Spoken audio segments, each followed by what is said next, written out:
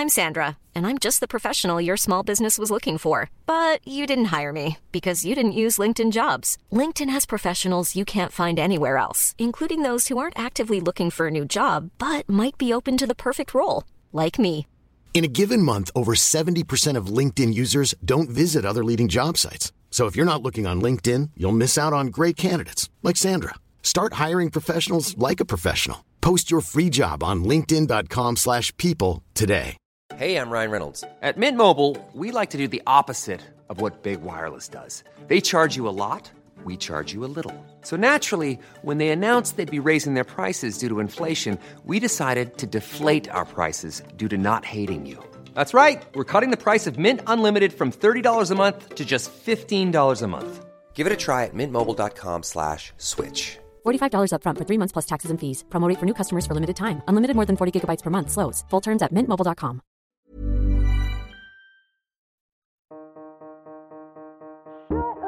Can I just ask? Shut up, Evan. I'm curious. Could you shut up, Evan? One thing I was thinking about. Shut up, Evan. So there are some rumors out there. Evan, shut up. Is it okay if I just ask? Shut up, Evan. Okay, but can I just... Shut up, Evan. I didn't even say anything. Hi, everyone. It's Evan Ross Katz. We are doing something a little different. I have a favorite movie, as I'm sure many of you have. It's the 1998 Christopher Columbus classic, Stepmom. Ain't no mountain high, ain't no valley low, ain't no river wide enough, baby. And so I gathered some friends here today to talk about the film. So first up, we have my dear friend, Vogue Global Fashion Editor at Large. Do I have that right? That's right. You got You it have like right. one of those like fancy titles. It's super fake. Do you know like those titles that have like a billion words in it and it's like I Mhm. really just like fancy about with clothes? Yeah. That's what it means. I mean, I live for that. Gabriella Carifa Johnson, thank you so much for being here. Thank you for having me. I'm so excited to have you here, A, because you're a good friend of mine, and B, because so many of our voice memos back and forth through the years are over our shared love of this film. Like, it's very appropriate that we are here today talking about this film. Absolutely. I don't know if there's a topic that either of us are more well-versed to discuss. Absolutely. And honestly, sometimes it gets contentious. It's true. But also, it's like really just an obsession, an Isabel obsession, I would say. Totally. Also here today, we have one of the stars of the film, an old friend of mine. We actually met during our days at New York University. I used to be his weed dealer. That's how we first met. Liam Aiken. Liam, thank you so much for being here. Thank you, Evan. Before we get into the film, and I intro the film, today is Election Day. We're recording this on Election Day. And one thing that I was thinking about on my way over here, I was thinking about the characters of Isabel and Jackie and wondering where they would be voting. And so I'm just wondering, do you feel like, are these red girls or are they blue girls? I mean, I don't know. I hate to say this, but I feel like Isabel doesn't vote. She's a very busy fashion photographer. I think Jackie is going Kathy. I was going to say, I feel like Jackie. I don't know if Jackie has any like ideas about the propositions on the ballot, but I think that she knows who she wants for governor. I have a hard time separating Jackie from Susan because Susan is... She's not voting red. No. Not even sure she's voting blue. T.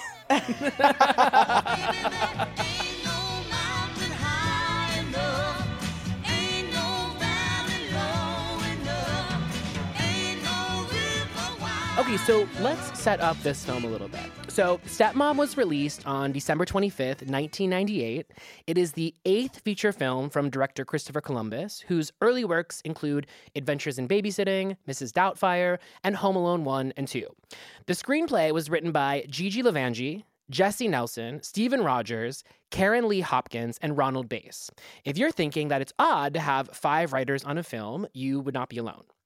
The film, which clocks in at 125 minutes, follows a terminally ill woman dealing with her ex-husband's new lover, who will be the children's stepmother. It stars Julia Roberts in the titular role, a year after My Best Friend's Wedding and a year before Notting Hill. Susan Sarandon plays the terminally ill ex-wife and mother, 3 years out from her Academy Award-winning role in Dead Man Walking. And Ed Harris is the fulcrum, fresh off his Golden Globe win for The Truman Show. The film also stars Jenna Malone, a year after her turn as young Ellie in Contact, and Liam Aiken, who joins us today, who had appeared opposite Jennifer Aniston and Paul Rudd earlier in the same year in The Object of My Affection. The movie received very middling reviews. The New York Times wrote, both Ms. Roberts and especially Ms. Sarandon, who has the much more believable role, go through their motions with unexpected conviction and make a film a lot more watchable than it has any right to be. Roger Ebert, meanwhile, wrote, to be sure, Stepmom has a certain tact. It wants us to cry, but it doesn't hold a gun on us like Patch Adams, and enforces its emotions with sentimental terrorism. Roberts and Sarandon are immensely likable people, and Harris here seems caring and reasonable in a thankless role. We would have enjoyed spending time with them if they'd been able to pull themselves away from the plot. I feel like we need to dive in on Harris seeming reasonable and like, this is like so showing the year in which this movie was released. Like, how is he a hero? Maybe I'm being hyperbolic. I don't have notes when it comes to this movie. This movie for me is a movie I would show to people, writers, directors, actors, etc., to be like, do this, you know, Canon. Costume departments, set design, costumes, like replicate this. So it's just odd to me that reviewers were tasked with like reviewing the film, because for me, my review would be perfect film, no notes, annual rewatches necessary. Exactly. Despite this, the film went on to do very well. Stepmom opened at number 2 at the box office, making $19.1 million in its opening weekend. It stayed at the second spot for another week, eventually grossing $91 million in the US and $159 million worldwide from a budget of $50 million. 50? 50. Jesus, okay. I know. It's funny because I just finished watching Barbarian last night, which has a $4.5 million budget, just for comparison. However, $50 million today is like what? A Marvel movie, I think, runs at like a $200 million budget. However, I will say this feels like a $50 million movie, which we'll get into. Correct. Like, we are skirting nothing around the budget. Those were real horses. Absolutely. Susan Sarandon was nominated for a Golden Globe for Best Actress and won the San Diego Film Critics Society Award for Best Actress, while Ed Harris won the National Board of Review Award for Best Supporting Actor for his roles in Stepmom and The Truman Show. Gabriella, to start, what is it for you about Stepmom that gives it such an enduring appeal? The performances speak for themselves. I don't know what these critics were talking about, but there is this like real family texture to this film that makes me feel like I have people around me when I'm in my apartment in New York alone. So it's like, it will endure until I have a family of my own. Let's just start there. And then also, I think the fashion for me is exquisite. We are in a moment right now where 90s nostalgia is peak in terms of trend and style, but it's always kind of been there rumbling beneath the surface in terms of my stylistic choices and my job as a stylist and fashion editor. So I always come back to films that have that good, authentic 90s moment. And Isabel, for me, is actually a fashion icon. So it's like a source of inspiration, a source of reference, just comforting. It's very much the world that I want to be living in. So when you say that 90s fashion is so integral to your not identity, but your style identity. Mm-hmm.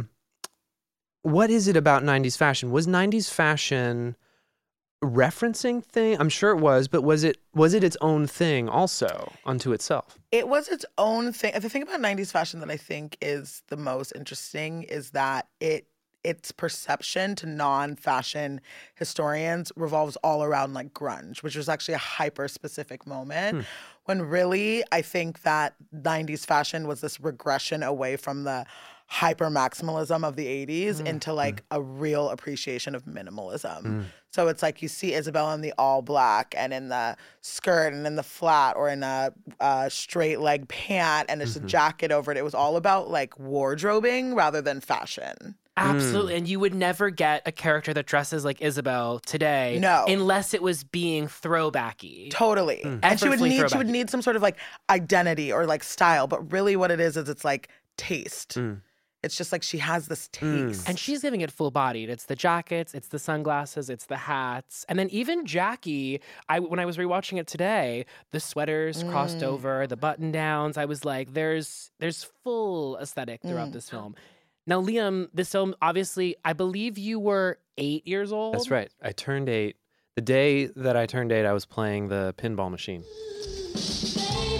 Okay, come on. The pinball machine is when we're given the snow blowing line. I'm not going to waste my time with some loser who doesn't even know what snowblowing is. Which, by the way, not to segue too quickly, but snowblowing. What is it?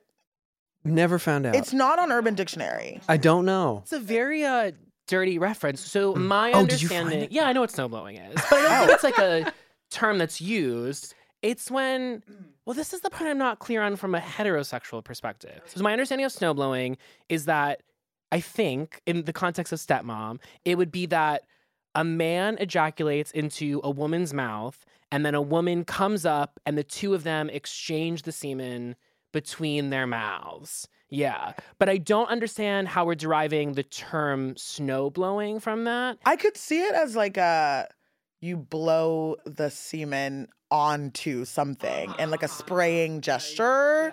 But the exchange gets complicated for me. And I also feel really mortified that I definitely tried to use that phrase in the year 1998 and following to make people think that I was cool. Right. Because like that is grotesque for an 8-year-old to be talking about. When that was in a screenplay, I imagine people were reading that, the actors, and saying like, well, we need to know what this is for context. I just would love to be at the meeting when Susan Sarandon and Ed Harris were sort of, asking Christopher Columbus to break down snowblowing. There was no Urban Dictionary. No. So what was 8-year-old Liam's understanding of that scene? There are so many things watching this movie again today that I just did not absorb.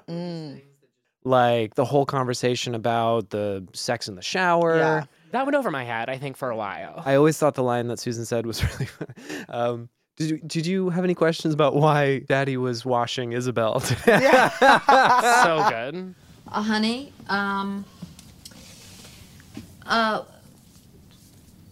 when Daddy was washing Isabel in the shower, what did you think that was about? Yeah, so there were so many things, like even the pot smoking, like that moment has so much weight now. And, watching it, I just thought she was smoking a cigarette. And I'm sure I asked my mom at the time as well, like, what is she smoking? And she would have said, oh, it's really bad. She's smoking a cigarette. I'd be like, oh, but she's sick. Because, I knew my father passed away when I was 2 years old. He had cancer. And so I knew the seriousness of the illness. So I would be like, I'd be like horrified, but she's smoking when she's that sick. But then years later, I did find an ashtray in our house that was like tucked in the back corner of we were moving. And there was this massive joint in the ashtray. And I asked my mom about it and she was like, yeah, that would have been. She wanted to flush it. Oh. I didn't let her. Keep it every year. Another hit. Just one more hit every year. Yeah. Well, it's extra interesting, too, that, you're 8 years old. And one of the questions I was going to ask you later is, like, what did your 8-year-old brain know of cancer or, a family member dying? And it seems like you were able to draw from real-life experience, even at that young age. I'm not an actor, but I imagine pulling from one's own experience is a great tool, but it also can be really manipulative on oneself. I'm so glad you said that, because it's really tricky. So how did you, especially your 8-year-old brain, navigate wanting to utilize your lived experience without traumatizing yourself, but how's an 8-year-old in control of re-traumatization? Well, I had no concept of substitution at the time. So I wasn't like saying, oh, I can't do that because that's unhealthy for me. So much of it was just circumstance. It was just, you're here, you're doing this, that guy's your dad, run over there. It was, but then obviously that levels up when you're doing films that have narratives.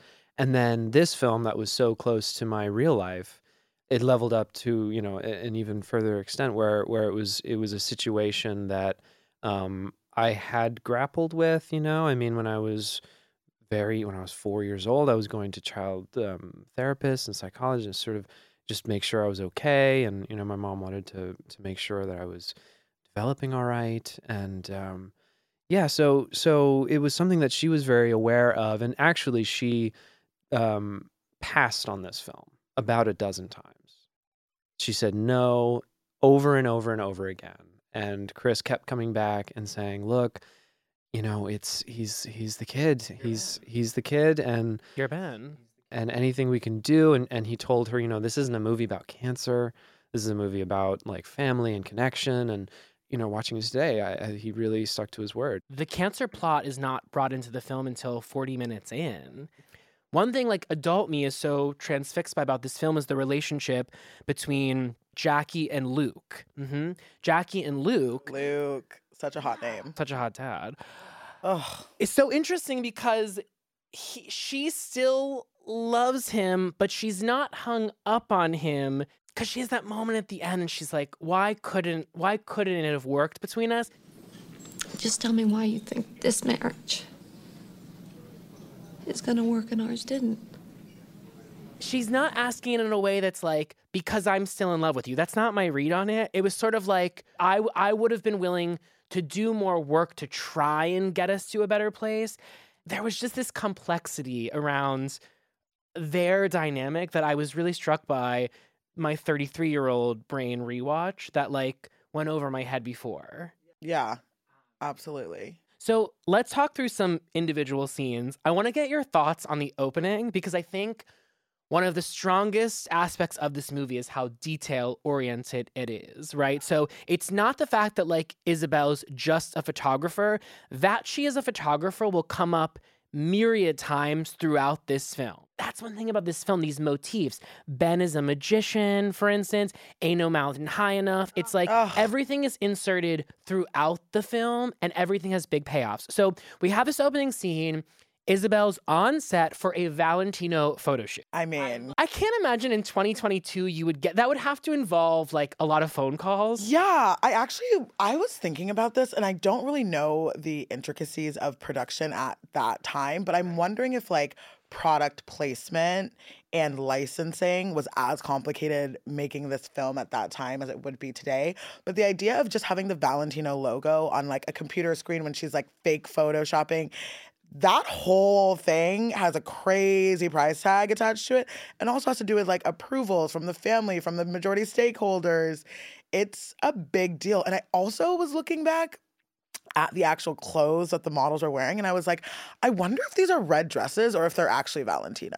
Right. Because it feels to me that if I were writing a script and not a fashion person and I wanted there to be the most extravagant fashion name at the time, Valentino would be in the top 3. But it would also be very difficult to access, source. I get like 15 dresses. Right. That's like not easy for, you know, even the most elite costume designer. So yeah, I think it's like, it's either a crazy oversimplification or like that's how much clout this film had at the time. Exactly. And I like that we won't know. It's a mystery forever. So we're at this photo shoot and Isabel is like, we're led to believe she's some sort of creative genius in the field. And so she comes up with this idea last minute to grab the cater waiter and put him into the shoot with all of these, you know, sky-high models towering over him. Isabel's inspired. Grab the camera right away. We need to, like, I can make magic happen. Yeah. You know, she's an auteur. Or I don't know, what's the auteur version of a camera person? Like, I don't know. She's a visionary and, like, she's getting the That's So Raven thing is happening in her head. And she's like, I gotta, you know, get me the camera quick. She's seeing the whiteboard with all the numbers. Exactly. It's all, exactly. It's all moving. Gets the shot.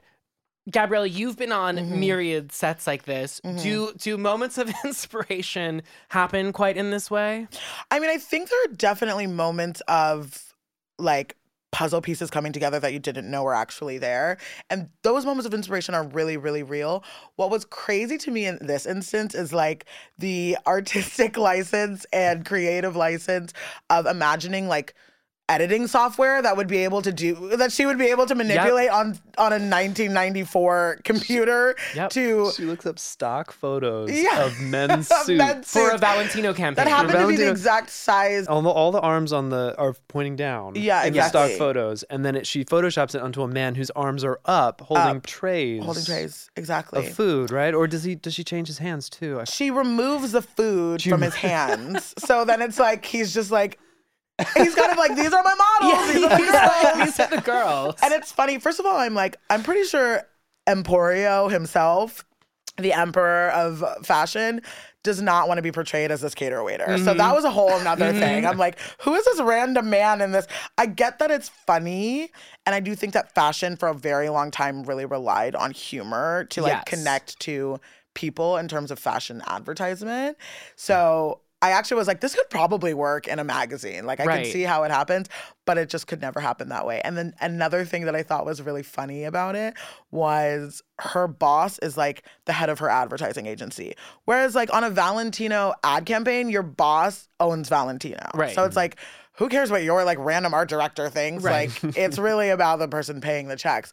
And I don't think they would let you shoot their whole campaign, their $5 million campaign, in 15 minutes. No, it was regardless if you very- got the shot or not, you just have to go through the motions. I feel like the 2022 version of this would be, there wouldn't be the need to put the suit on him. I think it would lean into the aspect that he was Totally. the cater waiter. Yes. And there wouldn't be that need to sort of subvert it anyway. The 2022 element is like, we're peeling back the curtain entirely. And with the food too. I was like, oh, this It is would be all funnier. It would be funny. It's true. Why are you shooting this? Because I'm brilliant. And I see something you don't. So stand back and trust me, why don't you? Oh, I trust you. I just don't understand why you're shooting the craft service guy when I've got 5 male models in very expensive suits sitting over here. Thank you, ladies. That's lovely. It's a wrap, everybody. No, it's not a wrap. It's a wrap. She's kidding.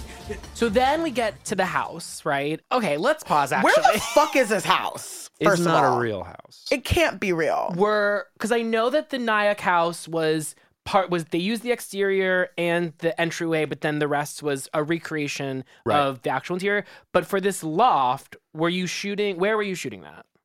That was also on a stage. That entirely? Yes. Okay. Which, like, watching it today, I was like, I have not seen sets like this. It's just, they're just amazing. Incredible. Like, Insane. it looks like there's just the details of the banisters, you know, with those steel and the cables in between, and they're like real.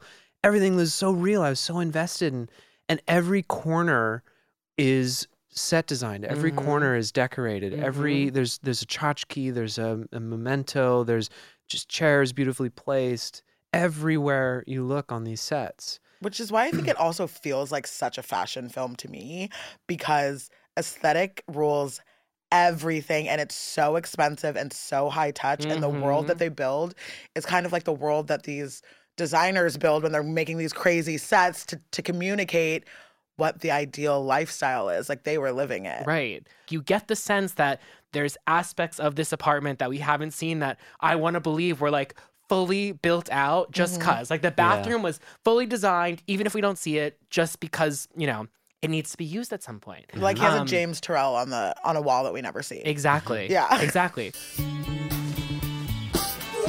So this scene, she's Isabelling, she's spiraling, she's just trying to create order within chaos. I'm not kidding around anymore, Ben. You make yourself appear right this instant. Can't find Ben, another motif in the film. Where is Ben? Where is Ben? Finally, Ben pops out of the cupboard. Shit. I mean, it's like the wind blows. It's quite a film entrance. Jackie finally comes and she brings the calm. Ben, you look like you're having such a good time, but we're running a little late. Ben? Sweetie, I thought you were supposed to be wearing purple today. She forgot to wash it. Oh, hey. What a hug. I'll handle it from here, Isabel. Can you talk about filming that scene? Yeah, that was so much fun. Literally wrestling with Julia Roberts, trying to take my pajamas off. Like, just, it was the funniest. There were so many takes, I think, where we just cracked up. We've got to get you dressed. We're running so late. This is not a game. You know, because I was just writhing around on the floor, and also being up in the cupboard. You know, I remember they were setting up the shot, and I had a double. And so they had second team up in this cupboard, putting this boy in and out of the cupboard, and, no, let's change this. Okay, we'll take him out. And he was supposed to come to set the next day, and he didn't, because he had to go to the hospital because his mother didn't tell production that he was a hemophiliac. And they were putting this boy in and out of a little cupboard, and he was getting bruises. He was fine, but that happened during during that scene. And also, yeah, then like the actual, I almost don't even remember it that clearly, like the actual, I mean, I do remember it, but it was just like, yeah, pure energy. Ben is 8. 8? Yes. And Anna is 12. And we don't get a lot of depictions of 12-year-old women, or girls rather, in film. And she is such a 12-year-old. She is so on the cusp of understanding her womanhood, and at that age where she's not yet aware, but the curiosities are beginning in her. And then there's also that thing, and I think this happens to all genders, where you're not quite as along in your journey to adulthood as those around you. And then that thing that builds in her in starting to see the fact that Isabel could be an ally for her in her growth process, and that Jackie might actually stifle her growth. But it's in this early part of the film when Anna's particularly resentful of Isabel, when I just think that like 12-year-old angst, I'm just like, I don't see characters like that. I just don't think you get 12-year-olds often anymore. No. In the Stepmom sequel that I dream up, I feel like Anna is where we're centering the film. But she also, there's so many lines I think we all come back to at this film, but one of them is at the ice rink when you and Anna, I'm going to say you, but when you and Anna are playing. Yeah. And Jackie is telling Isabel about what they were like as kids, and she talks about Anna's birth and how it took so long, and she said because she had to come at her own time. How many hours? 28, I think. 28 hours. Yeah. Because she had to come at her own time. Yes. And her? 28 hours. Doctors wanted to go in and get her, but I knew she'd come at her own time. That's just the way she is. Can't let anybody rush her. And there are so many lines throughout this film. Do you want me to hate her? Do you want me to hate her? Do you want me to hate her? Mommy, What, sweetie? if you want me to hate her, I will.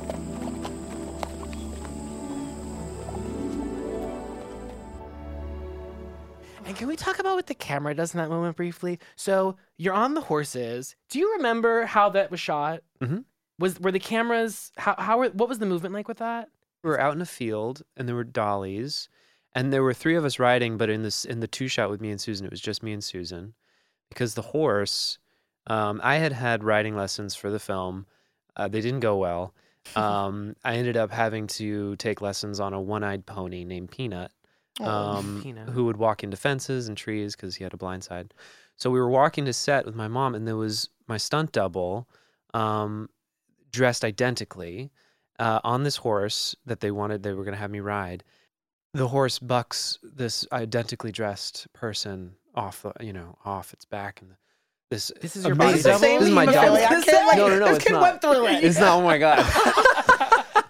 This was a stunt double. I did have a stunt double on this because there was a scene that was cut out of the film where I was stuck up a tree. That didn't make it into the movie, right? Okay. No, wait. Rewind. Yeah. Gonna need details on the cutscene. Please. There was a scene where I think it was there's a scene where you see me swinging on this tire swing. I think it was supposed to be just after that, where I end up climbing up the tree that's outside our house. And I was like up this 40-foot tree on this little, like they had secured this little cable and I harness, and I was hooked into it. And I was just up there screaming for help. Ben and his climbing. Yeah, Ben. Jesus. Now, was the scene where he later falls at the playground, did that replace that scene? Does he fall out of the tree? No, So he's just there was causing chaos. That's right. Oh. There was a fire truck. They actually had a fire truck come to set. And Yeah, they did. They put the ladder all the way up to the tree, and I had to do this scene where I had to get into this, like, the firefighter's arms, and he kind of carries me down and it was terrifying because I had to unhook my harness from the tree to get down with. I was so scared, and that could very well be the reason why it didn't make it into the movie. And was Susan there? Like in that scene, I imagine Jackie would have just been waiting. Yeah. Waiting. Because if there's and anything that Jackie terrified. cares about in this life, it's those kids. Totally. Jackie will do whatever it takes for those kids. Yeah. Are there, just while we're on the subject of cutscenes, are there any others that you remember? Not that jump to mind. Okay, I mean, as we sit here, if one comes to mind. I will bring it up. But I wanted to mention the scene with If You Want Me to Hate Her, I Will. You say the line to her, and then Susan Sarandon's horse stops, and the camera continues to go because it's supposed to be tracking it. But because it stops, the camera has to jut back to her, who has this moment. And my God, is Susan Sarandon a fucking incredible actress. Icon. Where, because it's all in the face, but it's like a profound mother's guilt. Of Yes. Like how Yes. could I, like this sweet boy, and he, you know, It's like, how could I her. plant that seed? Yes, it's like I read it as the power. I read it as her registering her own power Yeah, that's and going, interesting. oh God, I could corrupt this child and just make, their relationship hell, but I won't. Yeah.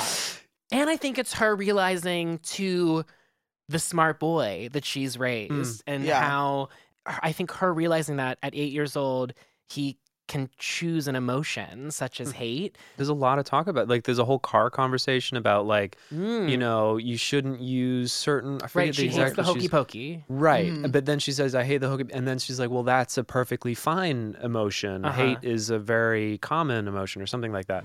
I hate when you say that. Now that's a beginning. Hate is a totally acceptable word. You just have to be careful when you use it and only use it when you truly detest something. Like what? Well, like the planet Uranus. I hate that. It's a terrible name for a planet. Uranus. Yeah. And the hokey pokey. The hokey pokey. The hokey pokey. I hate the hokey pokey, putting your foot in and out at weddings. It's terrible. Just after that, I was being told things more like, no, you can say that you really strongly dislike something, but never say you hate something, Right. And it was like really suggested hate was not the word to use. I was going to say, it's like Jackie in the early half of the film hates Isabel. Well, when Isabel loses Ben and Jackie shows up at the police station, she's on a mission that it's like, not only will you never be around my kids again, I am going to file a court order. Yeah. Jackie has a vindictive side. Don't take this out on him. It's my fault. Honey, I'm so sorry. But you're not making this any easier on anybody. It is not my job to make it easier for you. It is my job to take care of those children, and they don't want to be with you. I'm getting a court order, and you are never going to be with these children again alone. Do you understand? Ever. I think the point of that scene was to illustrate how humiliation and like guilt in women in our ability to care for children is so profound. Like the idea that we can't do the one thing that like our bodies were built to do, like bear these kids, protect them. Isabel has never encountered that. Like she's in her is she in her 20s or her 30s, by the way? I think she's supposed to be her 20s. Probably. So it's like this woman, this middle-aged woman with kids We're who has her this whole elders. life. Yes. We're her elders, which is crazy to think That is about. crazy. That is crazy. Paradigm shift. Who and she can do something that Isabel can't do, and Isabel's trying so hard to be able to be a mother-like figure and just fails so miserably in that moment. And instead of that, like female camaraderie and like it happens, I also lose my kids in the Right. superstore. It's like, what a fucking idiot! Right. How could you do this to my kids and be this careless? And I was struck in the later scene when Jackie forgets. They think that she forgets to pick them up at school, but in fact, she's at one of her doctor's appointments. Isabel shows up, no problem, I'll grab them. She says to the kids, no, you know what? It was my mistake. Yeah. She throws Falls on the herself sword. under the Yes. bus. How could she just forget us? I mean, yeah, that's something you would do. To tell you the truth, I did. And does it in this beautifully vulnerable, like, I'm just a, I'm just a fuck up. And then waits for the validation of like, oh no, that's okay, you're not. And then the kids just get up, see their mom, and leave. Mommy!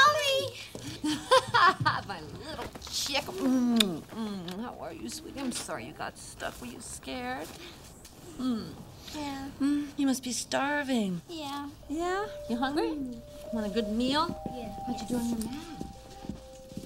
And there's no actual like returning act in that way throughout the No. film, because in the one moment where she's finally made headway and she's got these Pearl Jam tickets, That actually crushes me. Oh, that's tough. Because it's the only time where her like cultural kind of like currency of being like young and in the know could benefit her. And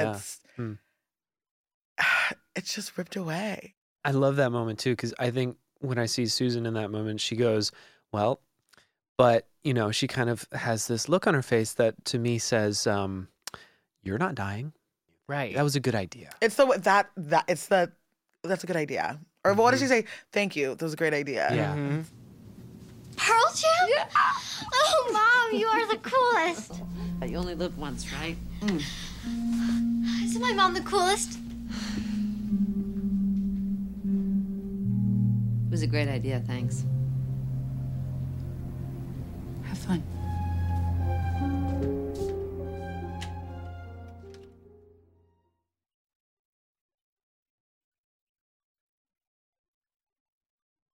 Jackie has such a, I was gonna say a fun journey in this film. Fun is not the word, but she has such a complex journey in this film because she really has to, in addition to embrace Isabel, has to forgive Luke. A lot of the issues that she has with Isabel are really around this idea that she failed the family in some way, and she's taking it out on Isabel because she's the closest thing to Luke.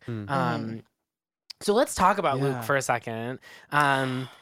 Who Ed Harris, original daddy. He's got a lot going on, but so I want to start with the scene that takes place at what's the boat area in Central Park called with the little boathouse? Yeah, the remote controlled boats and all the stuff, right? Yeah. So that scene is the first time we really see Luke interacting with the two of you. Just the three of us. With just the two kids. And we learn about these very unique dynamics he has with both. And I think one of the great things about this film is how much all four of the main central family members all have these uniquely carved out dynamics. And so what do you remember about filming with Luke? And not to get too personal here, but you mentioned the fact that you lost your dad. I imagine at 8 years old, having this surrogate father enter your life had to be emotionally affecting. Yeah, there's moments that I watched today that I'm totally seeing myself looking for a father figure in him, both as in the film, but also just as myself. There were feelings that I didn't know how to understand at the time. Like there's this one scene, I can't remember what we're talking about, but it's not the scene where we find out that Jackie is sick. It's earlier than that. Maybe it's when we're. Is it the scene when you find out that Isabel and Luke are going to get married? I think it's that scene. I think it's that scene. And I'm seated with Ed or Luke, and Anna and Jackie are on the other side of the conversation. And there's a 2-shot with me and Ed, and I am holding his hand. But I'm holding, specifically, he's just one finger, and I've got my fingers like wrapped inside it. He takes my hand and he like punches me in the face kind of, and we do this little play thing, and then I put my head on him because I was never that violent kind of play thing as a kid, but he kind of brought that in, and then I was like, yeah, but I just really want a hug. And I think it's in that scene when you ask Luke, can you ever fall out of love with your kids? Yes. Oh. Can you ever fall out of love with your kids? No. That is impossible. Like Mission Impossible. Yeah, exactly like Mission Impossible. It's an understandable worry an 8-year-old would have in seeing their world shift so dramatically. Now we're talking about that scene, which takes place on the porch of the house. So let's talk about the house. The house is 501 North Broadway in Nyack, New York. It was built in 1854 and has over 5,000 square feet. Oh, wow. Yeah, I think my apartment in New York is somewhere in the 200 to 250 square feet, just for comparison. Though the entry hall and staircase in the film are the real house, as we mentioned before, sets were modeled on many of the real rooms in the house. So let's just talk for a moment about that set, because when I think of Stepmom, I think the first visual for me is that house. What do you remember of filming at that house? The feeling of that time was that perfect. I think the feeling that the scene that reminded me the most of that feeling was when Luke is carrying the Christmas tree into the house.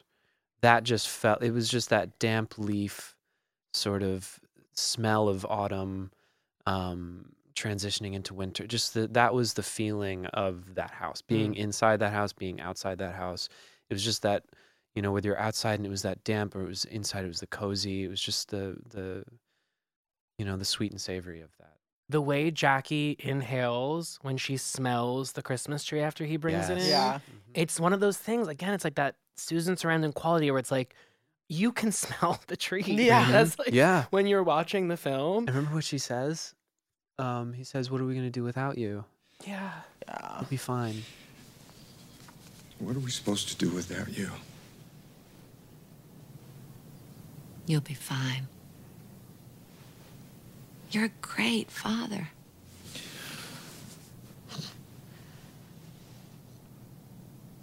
I just never really, I didn't give you the chance to realize it. It's this ability to hold it in and just let a bit of it out. So you'll find a way. It can have so many interpretations. Because then she follows it up with, "You're strong, you're great, you're a great dad, and I just never let you, figure that out." Yeah. Which is in contrast to their scene earlier when she's still in fight or flight mode, right after Jackie had lost you at the Central Park Tower, and she sort of goes for the jugular in that moment. Yeah. You know, because I think she's still holding on tight the idea that she will be able to beat this thing. Yeah. I think she's because we're not introduced to her diagnosis until 40 minutes in, but she, throughout the entire opening, has been dealing with a diagnosis that she thought was in the rearview mirror, and she comes in for a checkup, and now it's back. Yeah. So she's totally hanging on, like really gripped tight, and you do see this this happen sometimes. I mean, I have a close friend who's been battling cancer for it's about 20 years now. And he has gone through so many phases of, no, I'm going to, I will find the will within me to resist this illness, and then it ebbs and it becomes sort of a letting go, and no, I shouldn't take this out on you. I shouldn't be so controlling. I should let some things go. And so even if the line comes out like, "You'll be fine," and it stings, she can recognize it and is self-reflexive enough to sort of go, well, but, it's just, I mean that. I really mean that in the best way. Gab, what are your memories of that house? I feel like I see the image and it all starts coming back. I associate the exterior of the house with Isabel rolling up in the Land Rover. It's just like truly giving rich and like very chic. And then I feel like she wore like exclusively Jill Sander and Prada. I totally agree. In the entire movie. Yes. But there's one moment where it's right after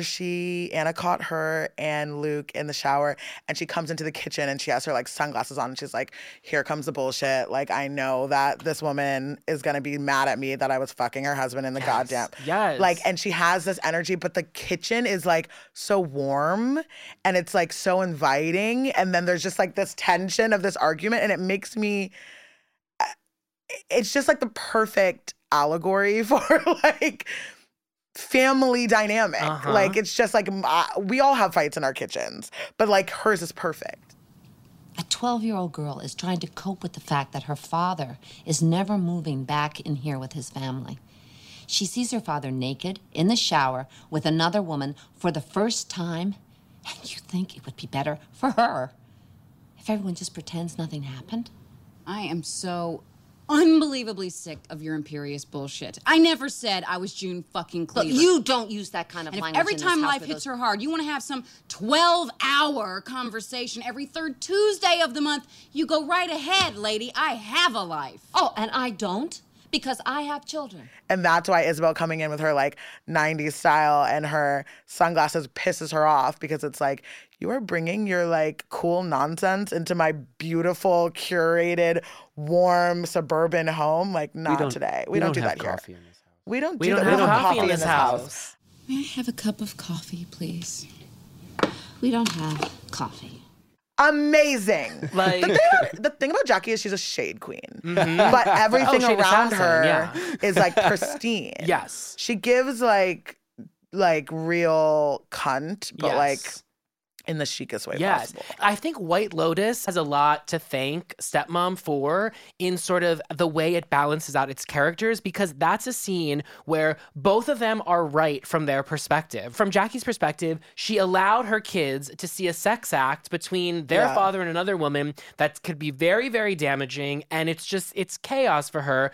From Isabel's perspective, it's not a big deal. This Yeah. is life. Yeah, And I don't totally. feel like you watch this film and think, Isabel's cool, Jackie's not. That's not the read. No. It's sort of like Isabel is a little too freewheeling. Justice for Jackie is what I'm really getting Yeah. at here. Now, because we're talking about the house, I think the most memorable thing that takes place in that house, Ain't No Mountain High Enough. Baby, now ain't no mountain high enough. Another motif. Now, in a lesser film, you would have two different songs, right?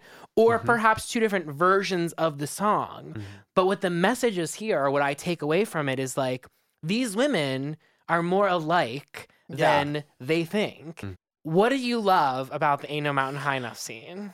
I mean, I love the kids' surprise to their mom, like letting loose and like go. It's like that moment when your mom reveals herself to be like cool, and you're just like, you fucking rock.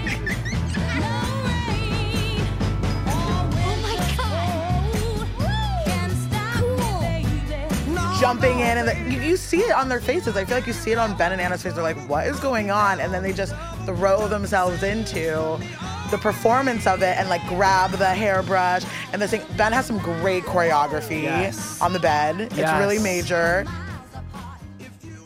There, we have the dancing scene and they're all singing Ain't No Mountain High Enough. And then later on we go into those same rooms and it's like filled with these beautiful pictures of this family and life-size photos. And like Isabel can communicate like, I can be a part of this house. Like I can be a part of this family and the texture of these relationships. It's like that upstairs floor just like means so much. And we actually see it so little in the movie. Yeah. Yeah. Also, what is the things that entrench the bed? Not entrench, like the white pieces that get pulled down. Yeah, I guess those would be like, it's like a canopy. Yeah, it's like but I love that moment canopy. because we were talking earlier about like the orderliness of Jackie and her home, and the idea of like Jackie allowing that to be like ripped off the bed frame is so significant, and it's counter to the Jackie we know. When the common person revisits Stepmom, I feel like that is sort of the scene. Were you aware that you were creating iconography? No, it was just pure fun. It was supposed to be Midnight Train to Georgia. Wow. Yeah. Different vibe. Very different vibes. Midnight train to Georgia. And I remember watching. Yeah, lyrically, it wouldn't really vibe. It's too slow. Too slow. It's a really sad, like it's a song about a guy coming back because like it didn't work, his dream never came true, and He kept dreaming, ooh, that someday he'd be a star. Superstar, but he didn't get far. And you need the Marvin Tammy back and forth. You do. Yeah, when she keeps calling me Marvin, I keep calling Marvin. her Tammy. Take it away, Marvin. So good. Right, Marvin? Yeah, Tammy. Listen, babe. Actually, Susan, she was listening to that song when she was constantly on the treadmill for this movie, losing weight, and she was on the treadmill and she was listening to that song and she thought, maybe this song.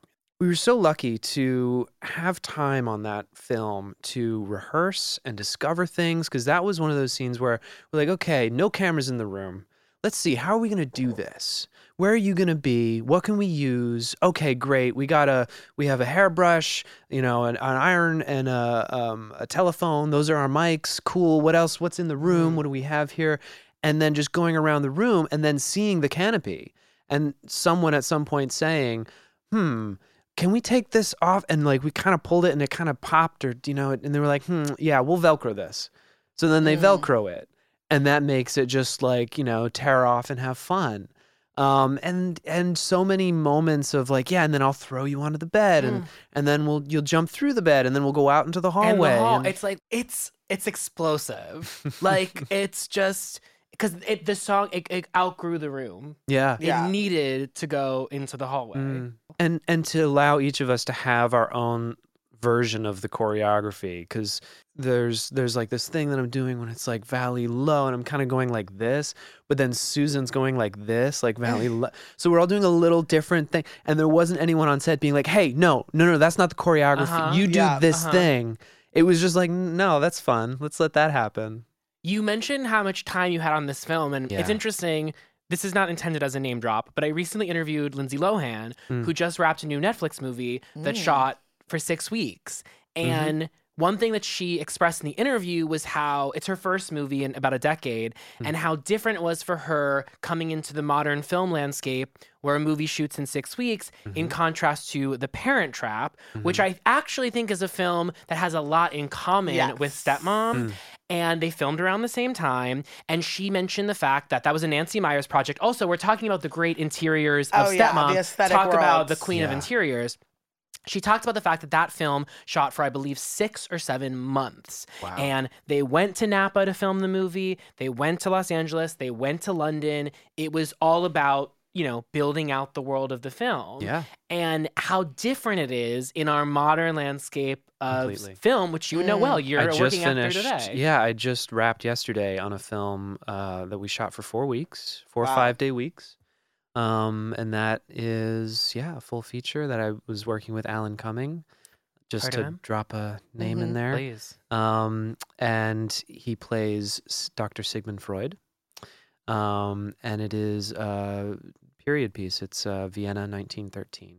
I think it's something that is changing about film and television that audiences aren't consciously aware of, but does really change the product in a really significant way. Because I think we're talking about this movie Stepmom, and I think from our perspective as the audience, correct me if you feel differently, there's something about this film very comfortable because it's so lived in that I think that the films of today are not able to capture that same feeling because the rush of production it finds its way into the product. Yeah.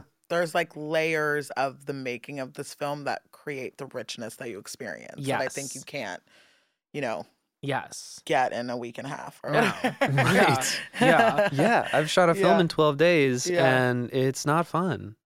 Gab, I want to give you a line from the film because this was the line when, I've had many iterations of my connection to Stepmom. I would say when I became in my mid-teens, this was the line that I would quote the most, and I just want to know if it resonates for you, Gab. So I'm just going to read the line. I'm not going to say who's talking. I think you'll know. Listen, young lady, let's get one thing straight. Listen, young lady, let's get one thing straight. Don't touch my things. Look, I would really like it if we could get along. I don't have to listen to you. Yes, you do. No, I don't. You're not my mother. Thank God for that. I mean, the thing about that line is it's like, even at my young, small age, I thought, how annoying must it be to try everything in your arsenal to get someone who's determined to not like you to like you, and then the 1 second you slip up, this person is scarred for life, runs into the room, slams the door, and then you live with the guilt of that. I was just like, there's no winning for this. I've always been an Isabel sympathizer, empathizer. She's my person in the film. It's just what it is. And that was one moment where I was like, honestly, bitch, go off. It sucks because this is a 12-year-old. The other thing is I watched it at 8. So, in my mind, Anna was, 18. I didn't know right. how young she is. Now when I look back on it, it's how can you talk to a 12-year-old that way? Let it roll off your back. Good God, woman. But at the moment, I was like, what a brat. You have this, really cool, super chic, hot stepmom who, wants to be your friend, and you think, that you don't want to give her the time of day. It brings up an interesting conversation about the concept of anti-fragility, right? Yeah. In children, raising children, and just briefly, the idea that, there's 2 different parenting styles. One being that the child is fragile, so you don't want to damage or hurt the child. The other being that the child's anti-fragile. So, for example, a mug, you drop a mug, it breaks, that's it, the mug's broken. the child does not respond like a mug. The child will bring itself back together and continue to function and move forward and find, So in that moment, she kind of goes in for the damage. Yeah. Maybe not knowing that it will have a recuperative effect on the other side of it. And that maybe sometimes you need to go past the fear of hurting somebody to realize actually you're okay. Okay, Thesis. No? Damn. No, yeah. I'm like, yes. Yeah. I hadn't thought about it that Me way. neither. And I also like, too, when we have the swoosh moment, to have the skill be something so specific because she's a photographer, so she knows about art. So she has a skill that can benefit Anna. They're separated in the room. She overhears something's wrong and just coming over. And it's like this super simple solution. It's so specific. It's chef's kiss. Cool. Where'd you learn how to do that? I took an art class when I was at NYU. Why don't you give it a try? It helps if you make cut lobes. And you got to make the sound, You have to right? make the sound. You got Which for me always felt like that was improvised, but I don't know. Like it just does. I'm like, can you write that? I guess you could. Were you guys improvising at all? Yes. Yes. We would find things. So what you're seeing in the moment is not necessarily the first time it's ever happened, but we're finding things in rehearsal through improv that then get brought into the scene. Was this like in a rehearsal room, like a play? No, we would do it on the set. day. Generally, Oh. the time management on a production like Stepmom made everything possible. And the way that they were able to, have rehearsal time and then also light and then get us all in there and do everything. So that would happen generally earlier in the day. And then I was 8 years old, so I had to do 3 hours of schooling. My mom always said, if you don't go to college, I'm buying a Porsche. That never was a problem because I went to college. As we know, that's how we met. NYU, baby. I mean, it's a pretty heavy movie. Was there a lot of laughter infused into those rehearsals? Or like how... I've always heard that it's on the darkest movies where actors tend to try and bring the lightest energy to the times when the camera's Chris not rolling. definitely did that because Chris had this amazing set environment. Chris Columbus, the director, he would blast, like full volume. My favorite song that year was Smash Mouth, Walking on the Sun. You might as well be walking on the sun. So I remember him blasting that. We were in Central Park one day. But when we were covering some of the heavier scenes, we did try to keep it in a lower kind of state. Just like, like this is serious. Let's not joke around all the time. The one time that I remember piercing that was when Luke is shouting up to Anna as she runs up the stairs. And she runs up. No. He gets up and he goes, Anna! Anna! You do not run out on your mother. But in one of the takes, he went, Anna! And he stands there and totally sells it, like I'm sure he could have covered it in ADR, and he stands there and he's at the bottom of the stairs. And I just looked up and he sounded like a girl. And Ed Harris just broke and fell to his knees and laughed, and the set laughed. So there were moments where, we would break it up.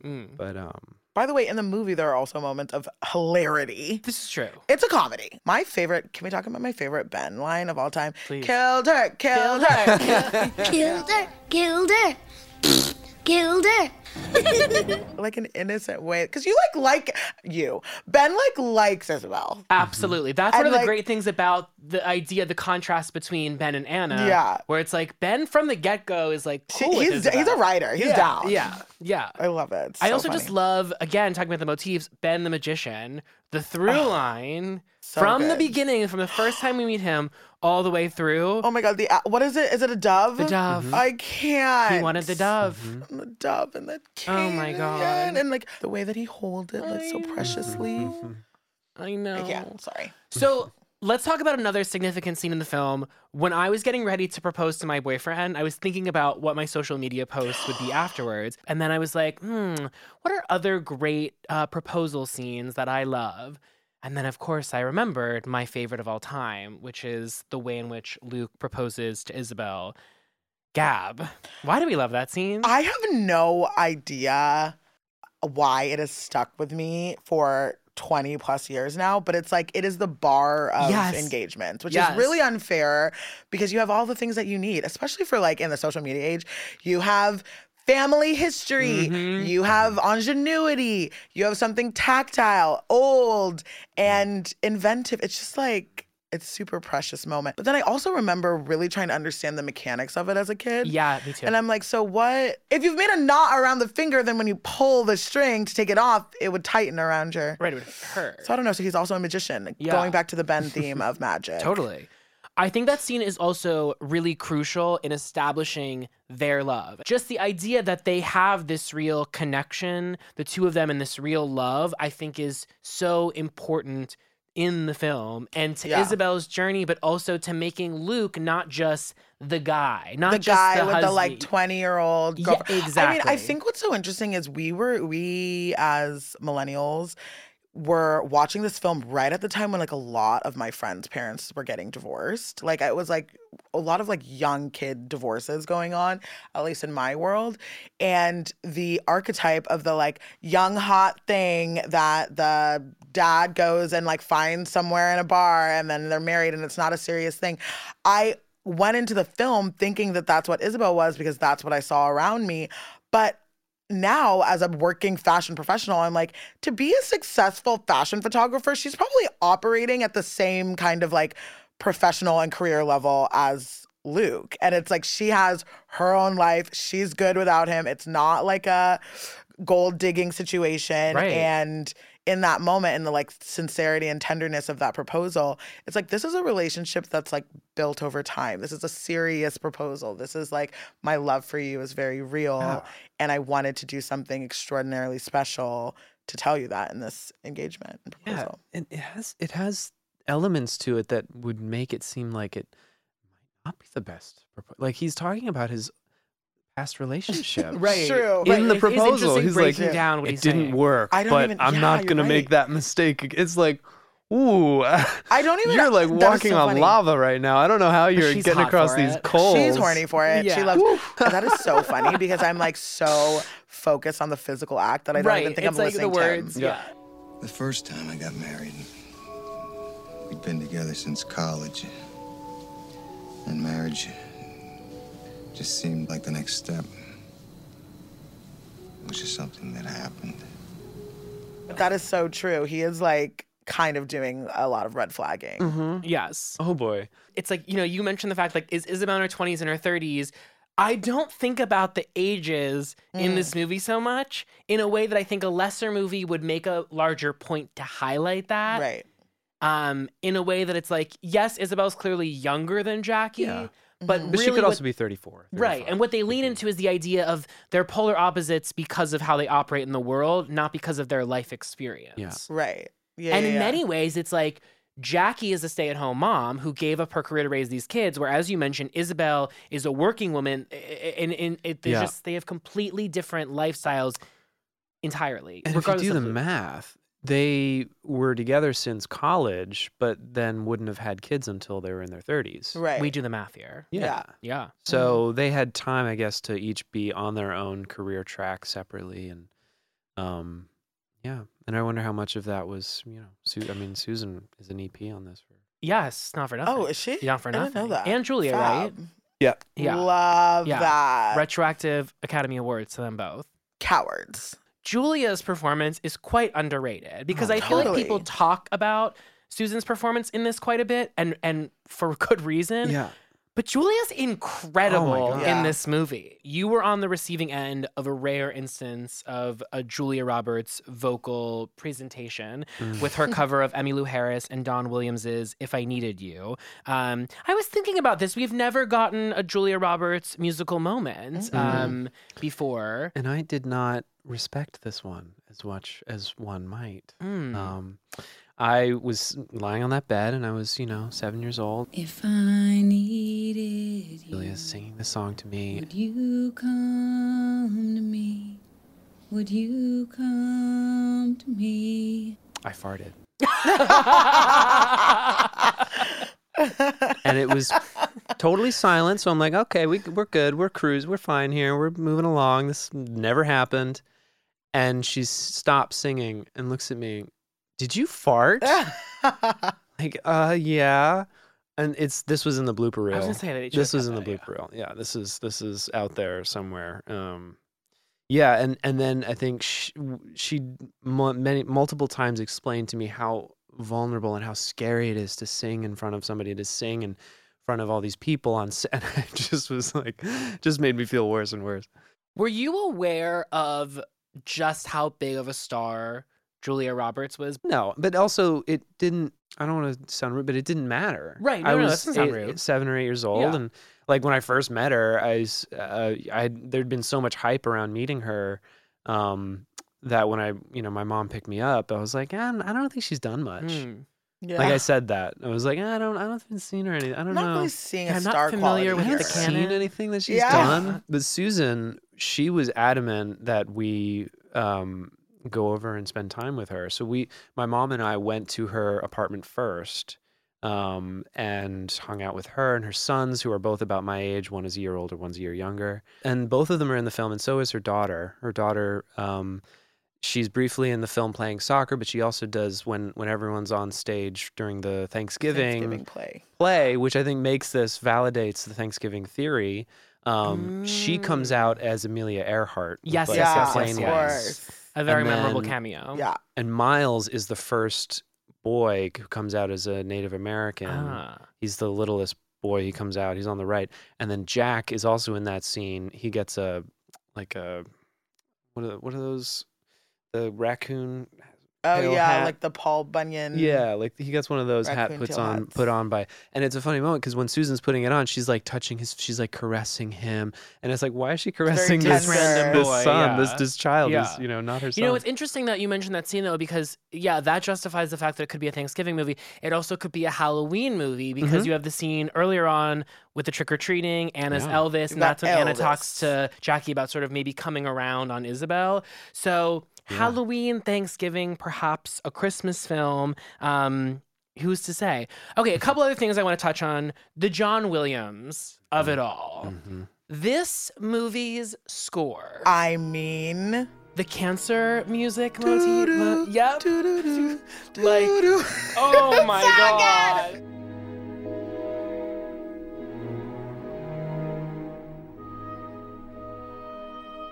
When I just need to have something on, it's my go-to. And obviously, John Williams and Christopher Columbus famously have worked together on many a film. People might know of one, Harry Potter, for instance. I would say John Williams is I would consider him a co-director of this film in the importance of the score to Stepmom. So well put. Thank you. Because it does just fit underneath everything and support every emotional moment. Yeah. The midnight horseback riding scene, the music, it's like, please rip my heart out.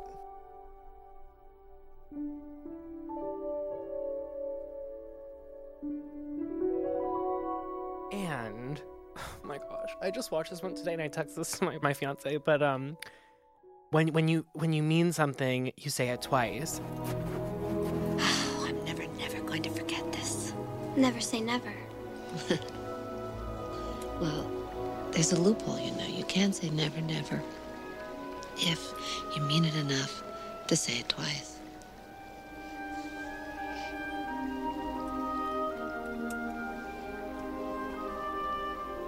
I'll remember always, always. Promise. And it holds on that for quite a bit because I filmed the scene today on my Dead. to send to Billy. Whenever I'm taking clips of Housewives, it's like when you cut out is very crucial to making the scene. And so I was like, when am I cutting out? Because it really holds on it. That scene, though, to go back to the two of them with the horses and everything, It's funny. Sophia and I were talking. Sophia's never seen Stepmom before. Okay, And we were talking. jail. Yeah, right? And we were talking before this, and we were like, she was like, is it a sad movie? And I was like, it is, but like, it's really hopeful. It's not like, I mean, it's a tear. Like, you cannot watch the movie and not cry. But it's ultimately, I said to her, it's like, you should know going into it. It's like Jackie dies. That's not a mystery of like, will she die? That's not the plot of Stepmom. So a lot of it is sort of like the triumph of these two women ultimately becoming like one in some senses. But like, how do you situate this movie in terms of, and you said earlier that it's a comedy. I don't disagree. I hold dearest to me the moment of like levity and like this like family learning how to operate in this incredibly difficult situation. But I don't know, maybe I went too far to say it's a comedy. Those are the moments that I love the most. It's probably like, I don't know, I feel like it's a feel-good film. Is that crazy? No. I have two movies that once they're over, I start it, and once it's over, I can restart it. This film and Brokeback Mountain. So I feel like maybe it's just a comfortable film. Maybe because it's life. Like, this is life, and it's people getting through. Yeah. There's gives and it takes. And it just has this dynamic quality. Did just remember another cut scene, which so the film ends at Christmas, right? And it ends with the photograph of the family. We know. Oh yeah. Yeah. But the film was supposed to end with just Jackie in a chair. They shot this, I think it was at the house, and it pulls out, and it's essentially her moment of passing. Okay. Would you have preferred that ending? As a glutton for grief, I was like, I need to see how these kids actually respond to her being gone. Like, I know they're prepared now, as prepared as you can be, but no one is ever prepared to lose a parent. And I like need to see how Isabel manages it, what the fuck Luke is doing to be there for the kids. Like, and while that's not all encompassed in Jackie passing away, I do think the finality of it would have brought me some closure that I don't think I have with the film. My counter argument would be, if we did it that way, we're ending on Jackie, and this isn't Jackie's story. This is the story of the family. But I do want to talk, the final scene I want to discuss, though, is the scene right before that, which is the dinner scene. And actually, it's not a dinner scene. I believe Isabel orders... Are they drinking? Well, Isabel orders a Patron double. Yeah. Jackie's having a water. Would you like a drink? Patron, please, double. But Isabel's doing it like another comedic moment of being like, I'm going to need a double to deal with this exactly. bitch. Like, I'm having dinner with Jackie. Yeah. It's tough. Jackie's tough. She's a vindictive, she can be a lot. As we know, it's this dinner. It's such an incredible, it's a very still scene. And it's the one in which they're both able to sort of like process their fears together. And obviously we get the iconic line. And my fear is that she'll be thinking,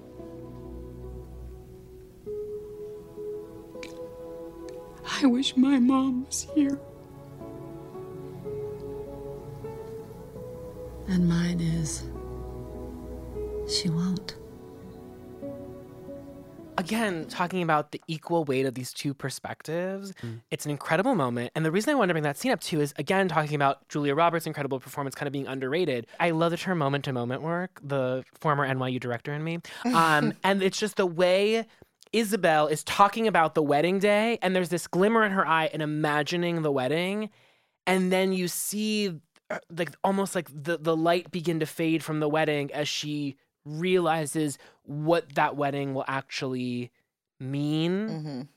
And also just the idea of the passage of time. And Jackie's going to leave her daughter never knowing adulthood for her kids. And that's her anger. When she throws the laundry basket, when she tosses everything off the table in the hallway, that's her. That's what the anger is about. And I know, for sure that's my dad experienced all of that as well. And you have the time to know that. Yeah. That's the thing. And when Isabel says, "Are you dying?" and Jackie says, "Not today." Are you dying?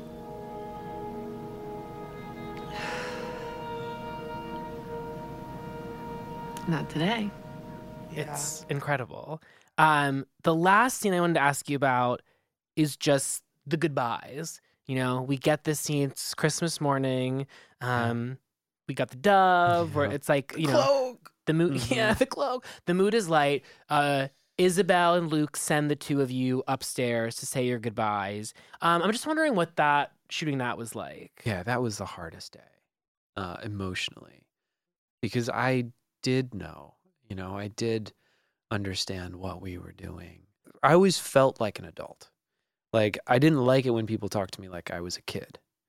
And so in that moment, I did fully understand what was happening, what I was saying, the gravity of it. There are like these markers in scenes, you know, these big scenes that I've done. And that feels like the first one, because that's the first one where I had to be brave and move through this emotion that I was so afraid of. Are you dying?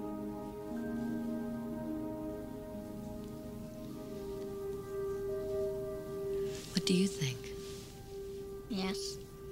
That moment too is like very tactile in my memory. The feeling of the cape, the blocking, you know, where Susan is and my relationship to her, like the whole moment is visceral and it still feels accessible.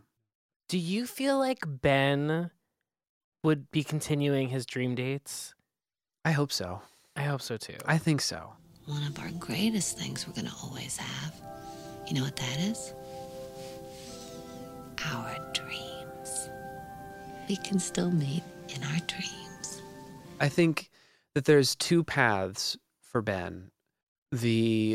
He fully embraces that dark, smiling side of himself and is like, you know, a little edgy as he gets older and maybe needs some therapy. Maybe, you know, maybe isn't all that well. Not that anyone doesn't need therapy. But I know that's right. But then there's the other side where maybe he does sort of maintain his zeal or his brightness. Thank you both. Anything else you want to add about this important work in the film canon? I mean, honestly, I wasn't aware that Stepmom wasn't in everyone's top 10. Like, I thought it was like a very important film for anyone who was born after the year 1990. So first of all, if you haven't seen it, go see it. Second of all, Run, Don't Walk. Run, Don't Walk. I feel like we need a part 2 because we really need to deep dive into Isabel's commitment to bandana culture. Very huge. Her eyewear, very huge for me, inspiring. And no, yeah, I mean, give them their Oscars. Well, let me just say, I do have an Isabel fashion post that I'm working on right now. As I was rewatching today, I was getting my screenshots together. I also want to go through and like meme the film, but I was going to do that today. But like, so for instance, with like my White Lotus memes, I watched the episode once to like consume and then I go back to meme. So with Stepmom, I had a similar emotion today where it's like, I can't be in meme mode because then I'm sort of like working in like in a more like practical, like screenshotable. But there were a few stills where I was like, this isn't Isabel. Like the scene when she first walks into Jackie's house with the sunglasses. Yeah, I was like, this is a screenshot. Like she right has a here. Kangol scene at one point where she has like the backwards hats, really fab. Yes. Them running across. Oh my God, we have so much we didn't talk about. Yeah, no, I mean running across the soccer field for Ben, like in the moment where like they both fucking love this kid. Yes, and in the trailer, I believe they slow-mo that scene. Yes. Oh my God. And like, they're kind of like racing. They're like, who's gonna get like who loves it more? Yes, exactly. It's really, really good. Yes. But this was such an enjoyable. I don't get to talk to, first of all, I don't get to talk to stars of the film, but I just like people who adore it as much as I do. Well, it's also fun to just talk about something that's deeply meaningful for an hour and a half that's really specific. Yeah. One thing I feel like so much about our culture today is sort of, and I do this too, like when I'm in the room and I'm doing a Shut Up Evan interview where it's like, I've got this celebrity. We need to cycle through as much as possible. And I'm a big fan of a deep dive in general. It's why I think what brought me to my love of, Survivor or Real Housewives is often like the post-mortem, like the post-game analysis. Like you and I going back and forth about what happened on Housewives.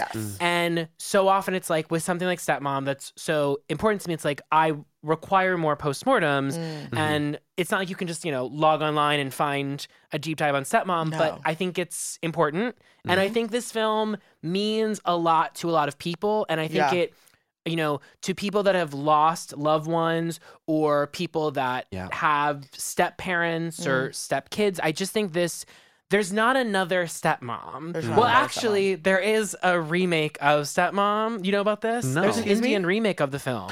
Is there? Yeah. Wow. Yeah. So there is another Stepmom. But in terms of a film like this, and again, too, not for nothing, right before we end, but like, this is a film with two powerful female leads. In 1997, or 1998. 98? Yes, it came out in 98. 98. It's just like, not for nothing. This is I don't know. I think this film. And they're not like fighting about a man. They're not fighting about a man. They're like, they're doing things that it's dynamic. It's more interesting. Yeah. It's the non-stereotypical roles. Yeah. Absolutely. Yeah. And also, too, just like how much depth the kids of this film have. It's not just like, it's like Ben and Anna are like, they're important. Yeah. Like, Ben and Anna. We had an on-set publication that only lasted one issue because I was not pulling my weight as a contributor. But it was Jenna's idea, and it was called, the name of the publication was Ben and Anna Republic. Oh, wow. Ben and Anna Republic. That is some good wordplay. Bring it back. Great pun. All credit to Jenna. I mean, I feel a revival is imminent. I look forward to doing this again next year. I hope you both are back, and I think we can add a fourth chair next year because I'm hopeful that we could get another cast member. Julia's coming. Yeah. From Ticket to Paradise to this fourth chair here. But no, truly, thank you both so much.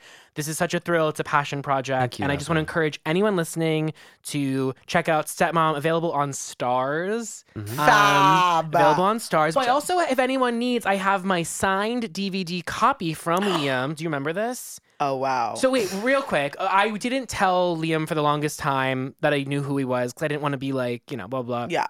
And I feel like it came out in the first hangout session. I'm dead. Here in my memory, I was like, maybe you waited one. Okay, maybe one. Probably maybe one, but like maybe the first time was just like I came by and just left and wasn't there that long, and then the next time was like you pulled out the volcano. Yeah, which I still have. I love the volcano. Anyway, Liam signed my copy of the DVD saying, "Who would have thought?" which I still have to this day. So if people need a DVD copy, I'm happy to pass mine around. And also check out the score, available on Spotify and all streaming platforms. Shout out to the great John Williams. All right, thank you both so much. This has been a thrill. Thank you, Evan. Thank you, Evan. Shut Up, Evan is produced by me, Evan Ross Katz, with audio editing by Sophia Asmuth and social media by Griffin Dunn. Shout out to our Patreon subscribers for their financial support, and thank you to you all, the listeners, for helping us keep the lights on. Mom deserves the best, and there's no better place to shop for Mother's Day than Whole Foods Market. They're your destination for unbeatable savings, from premium gifts to show-stopping flowers and irresistible desserts. Start by saving 33% with Prime on all body care and candles. Then get a 15-stem bunch of tulips for just $9.99 each with Prime. Round out Mom's menu with festive rosé, irresistible berry chantilly cake, and more special treats. Come celebrate Mother's Day at Whole Foods Market. Why don't more infant formula companies use organic, grass-fed whole milk instead of skim? Why don't more infant formula companies use the latest breast milk science? Why don't more infant formula companies run their own clinical trials? Why don't more infant formula companies use more of the proteins found in breast milk?